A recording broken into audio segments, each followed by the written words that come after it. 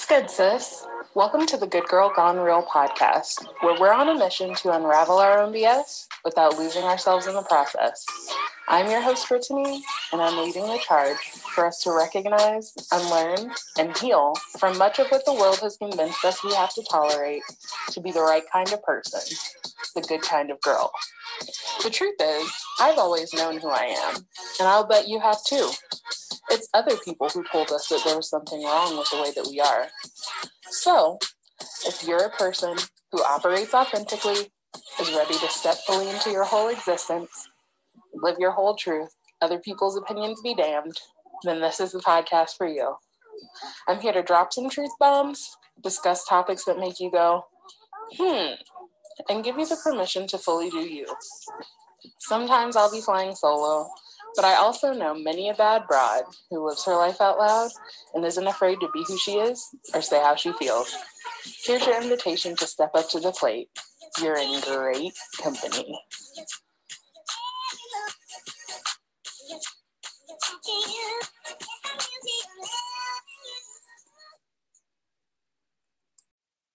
What's good, sis? This is Brittany, and this is another episode of the Good Girl Gone Real podcast.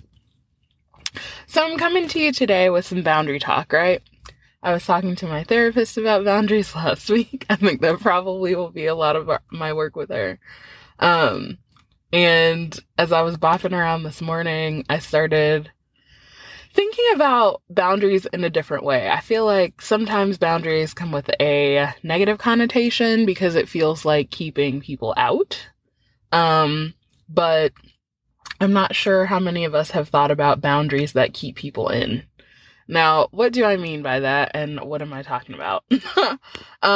When you create a boundary that keeps people in, it's a clear understanding between at least two of you, of course, that involves whatever verbal or nonverbal or whatever agreement that you come to allow a person to still interact with the nice version of you, for lack of a better way to put it.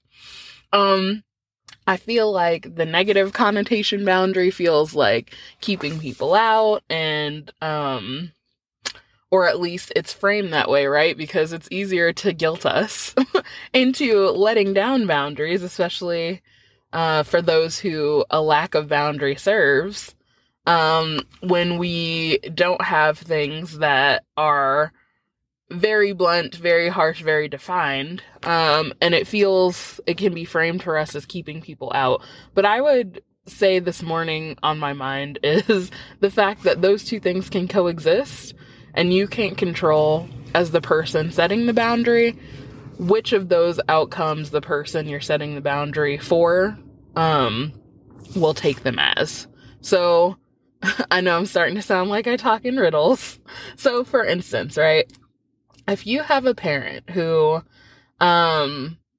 they never really dealt with the trauma in their lives, they never really learned to they never emotionally developed, right? And so anytime they talk to you and you don't do immediately what they ask you to do, they go flying off the handle, yelling, screaming, cussing, calling you out of your name. This is just an easy example for me to think of, right?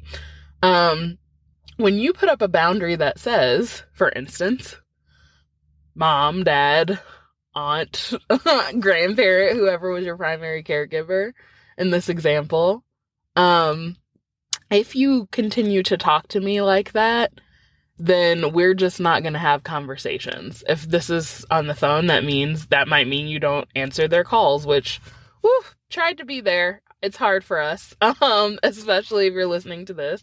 Not always the easiest thing. If you're in person, a boundary that you can put up after an incident like that is, hey, insert name here. If this is how we can sorry, y'all. If this is what our communication is going to be like when I come over to visit with you, then I'm just not going to come over, or I'm going to come over a lot less frequently.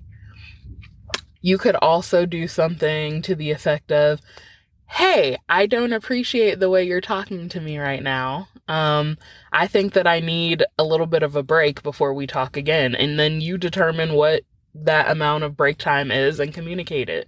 In all three of those examples, even though I got a little tongue-tied, you're basically being very clear and offering the boundary without input on the other end. You are simply putting up the hedge of protection kind of for yourself without really giving the other person an option to weigh in or try to manipulate it or make you feel inadequate.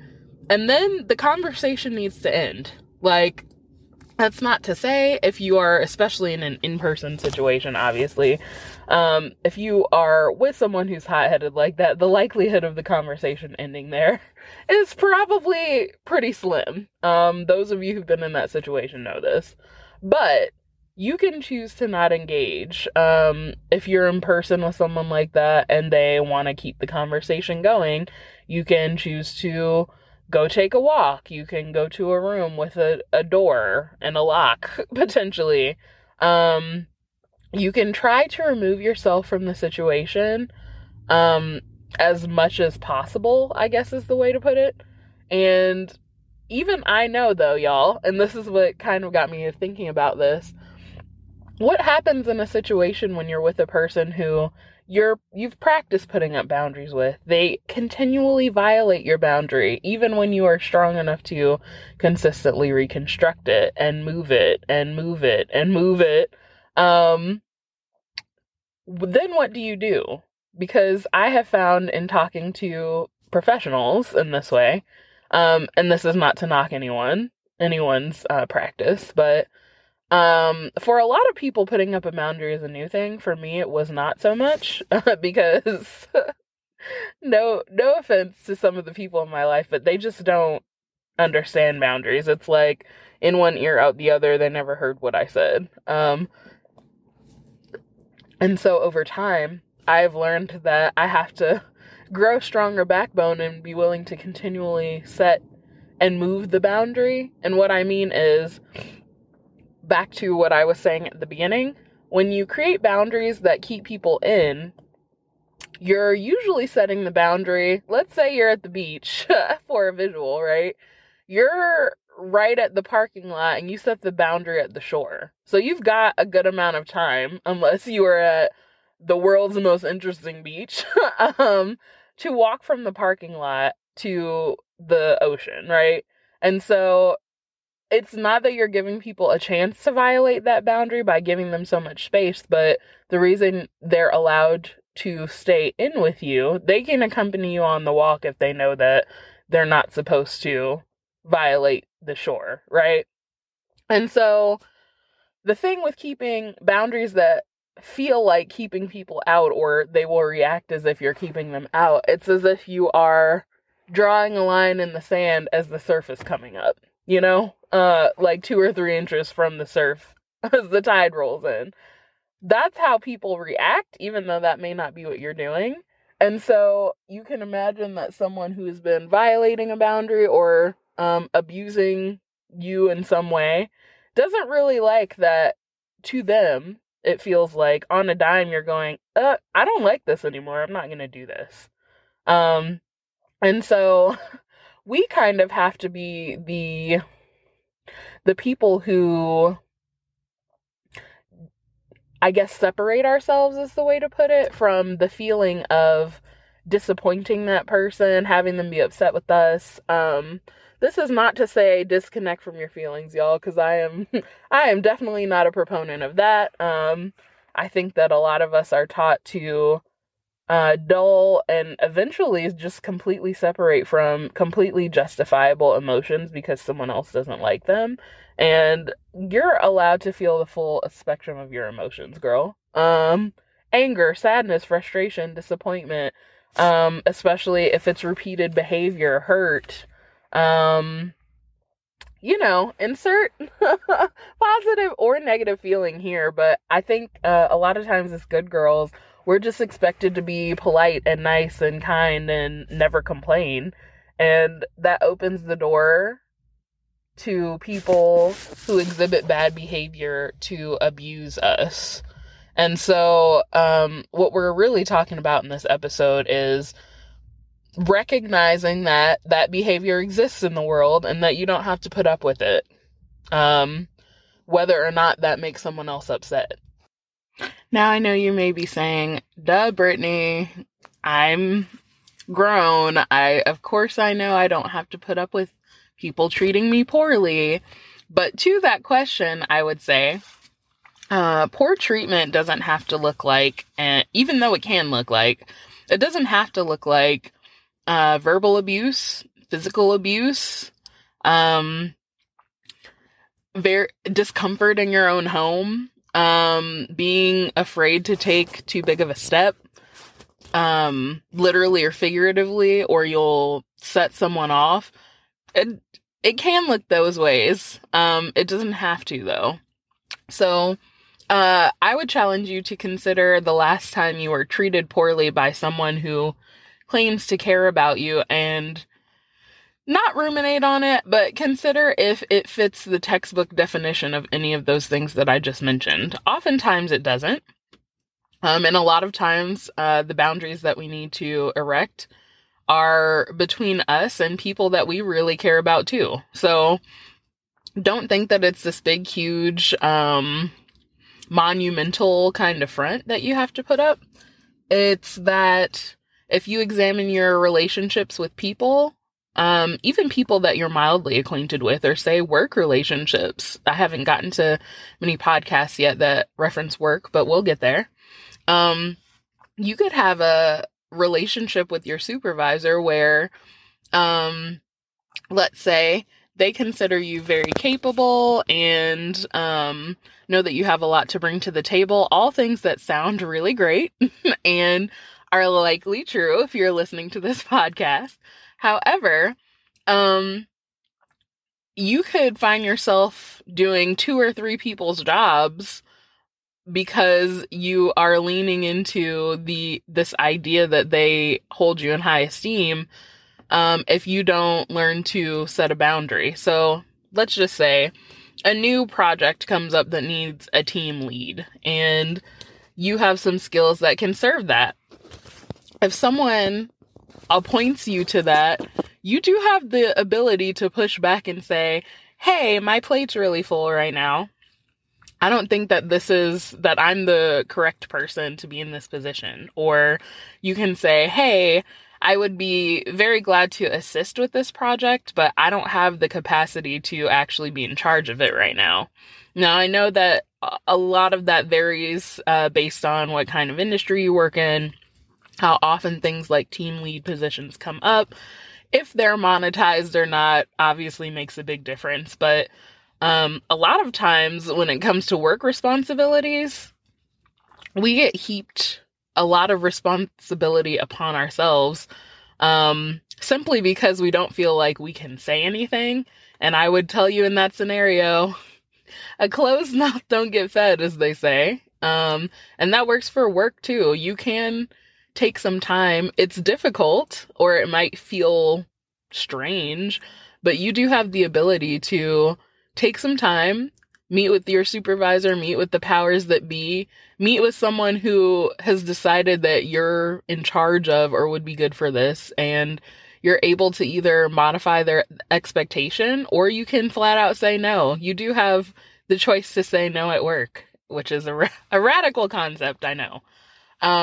And if you're in a job where you don't have the choice to say no, or you're not allowed to push back in even the slightest ways, then obviously I'm not giving anyone advice to just rage quit their job tomorrow, but you might want to start considering if that's going to be your long-term home and how it fits into your career path, because it might be one of those things that you can deal with for a season until you move on to something better.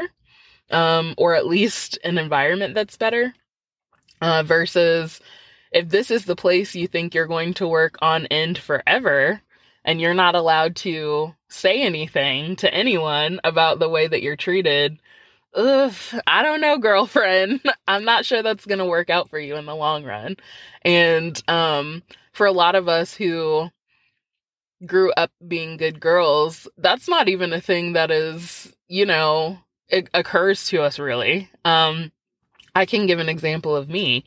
I have talked about the job hunt trauma of being a millennial. I talked about it in the very first episode, right? Like, there were times where I was just so grateful to have a job. I would almost literally do anything. And to be honest, there were jobs that I had that I was grateful for, but had me doing quite literally 2 or 3 different jobs. So if you are at this job, don't be too upset. I'm not going to add any specific place, or I'll try to keep the details vague, but I had a job where I was hired to work at a desk. Basically, it was a desk sort of job. And then I basically had to be a transportation employee in the afternoons of that. The thing that was so strange about it is, because it was a position within a larger system sort of situation, there's this vague sort of language that basically says, hey, you might be used in a different capacity at different times, and unless you have a medical condition, then basically you can't get out of it, which I thought was weird, but once again, desperation for a job, I just kind of ran with it. What it did not say is, hey, when you are put into these certain other situations, you'll have the lives of 10, 20, 30, 40 children in your hands, and you don't get the ability to say no. In fact, unless there's some reason you will pass out basically while you're transporting these children, you don't have the ability to say no. And at the time, I was not in a position to go, this isn't the job for me. Guess I'll keep looking. I had already been looking then for 3.5 years. And all I'd been able to come out with is temp positions. So please don't think that I'm being insensitive. It's just a thing to think about. I didn't know at the time of signing that contract that I was absolutely going to leave that job. But I certainly didn't think it would be my long-term home forever and ever. So these are kind of things to consider as you're thinking about boundaries.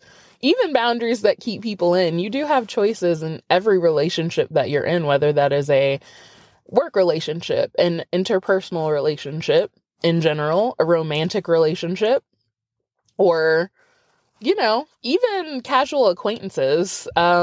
Sometimes I think that because we're in the age of the ever contact and everyone thinks that they have the same etiquette, there's this kind of casualness that people can come at you with on things like social media, or if you swap numbers with someone, which sounds so old-fashioned at this point, even if you're just texting each other and you never actually call on the phone, trying to get to learn someone over text without context is very, very difficult. So even in those kind of casual situations, you have the ability to remind someone or give someone the blueprint for exactly how casual or comfortable they're able to feel with you up to a certain point.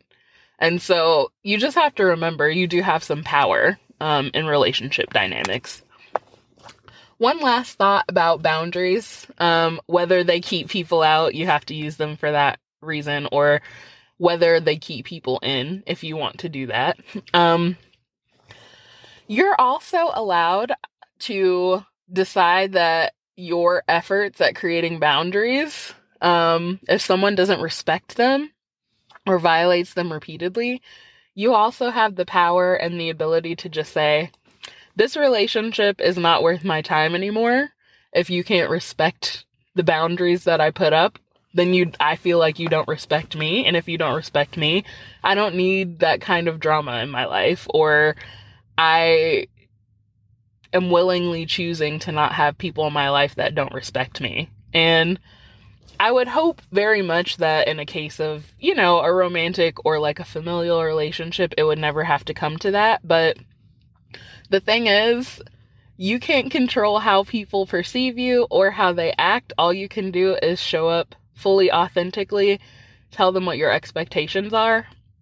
And if they don't live up to your expectations, in the context of this now, because we're all humans and we're fallible, but if people are unwilling, because that happens a lot as well, to respect your boundaries or respect you, then you don't have to regularly interact with those people, even if they're related to you by blood, even if they're friends you've had since you were basically toddlers, even if they are people that you respected up until, last week or last year, or you found I don't want to dictate morality to anyone, but if you have a kind of moral line in the sand that you've drawn and you can't agree to not discuss it between the two of you and still love them, if they're violating, your sense of morality, you also can draw a boundary there. And I just want to add an aside, that works both ways. So if you happen to be a person listening to this who,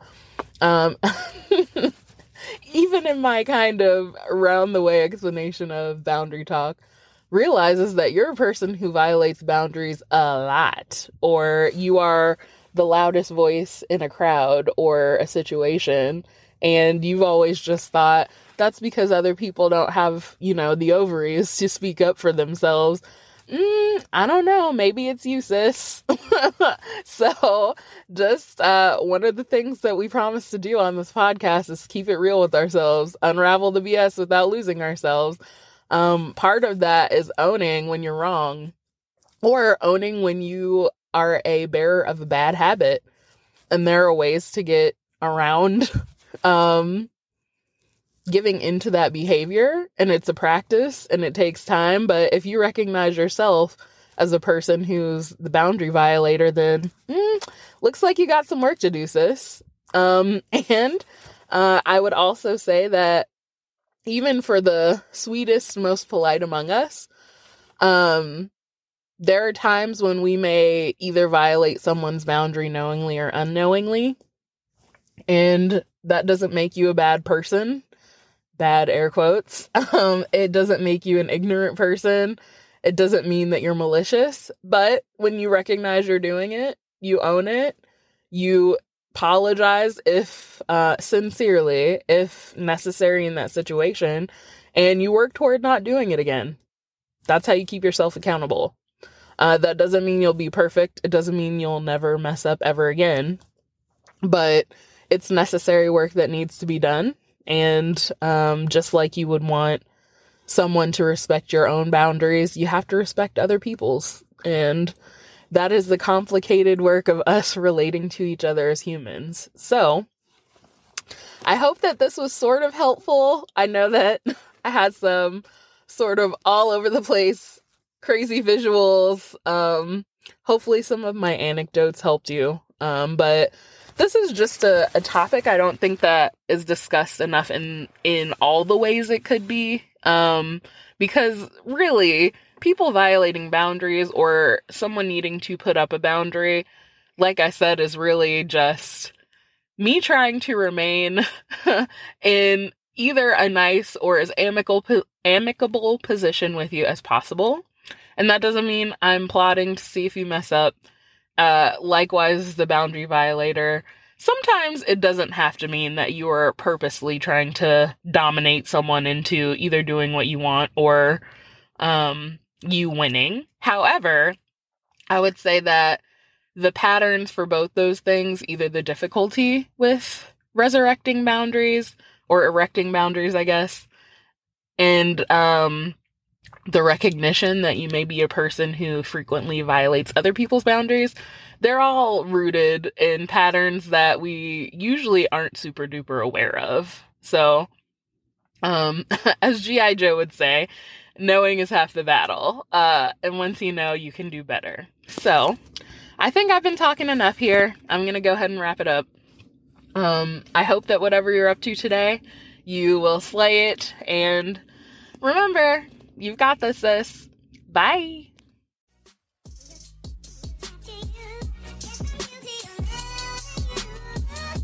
Thanks so much for making it to the end, sis. True blues like you are really hard to find. If I'm true to form, then I probably went here, there, and a little bit of everywhere in this episode, but hopefully you still managed to uncover some gems you can apply in your life. If you have a friend that you think would benefit from this episode, please share it with them. Send it to them right now.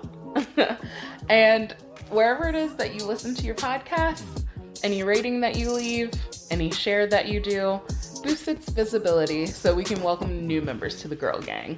And they can give themselves permission to live their lives on their own terms, other people's opinions be damned. So let's take one small step for good girls everywhere and one brave and giant leap for ourselves. Until next time.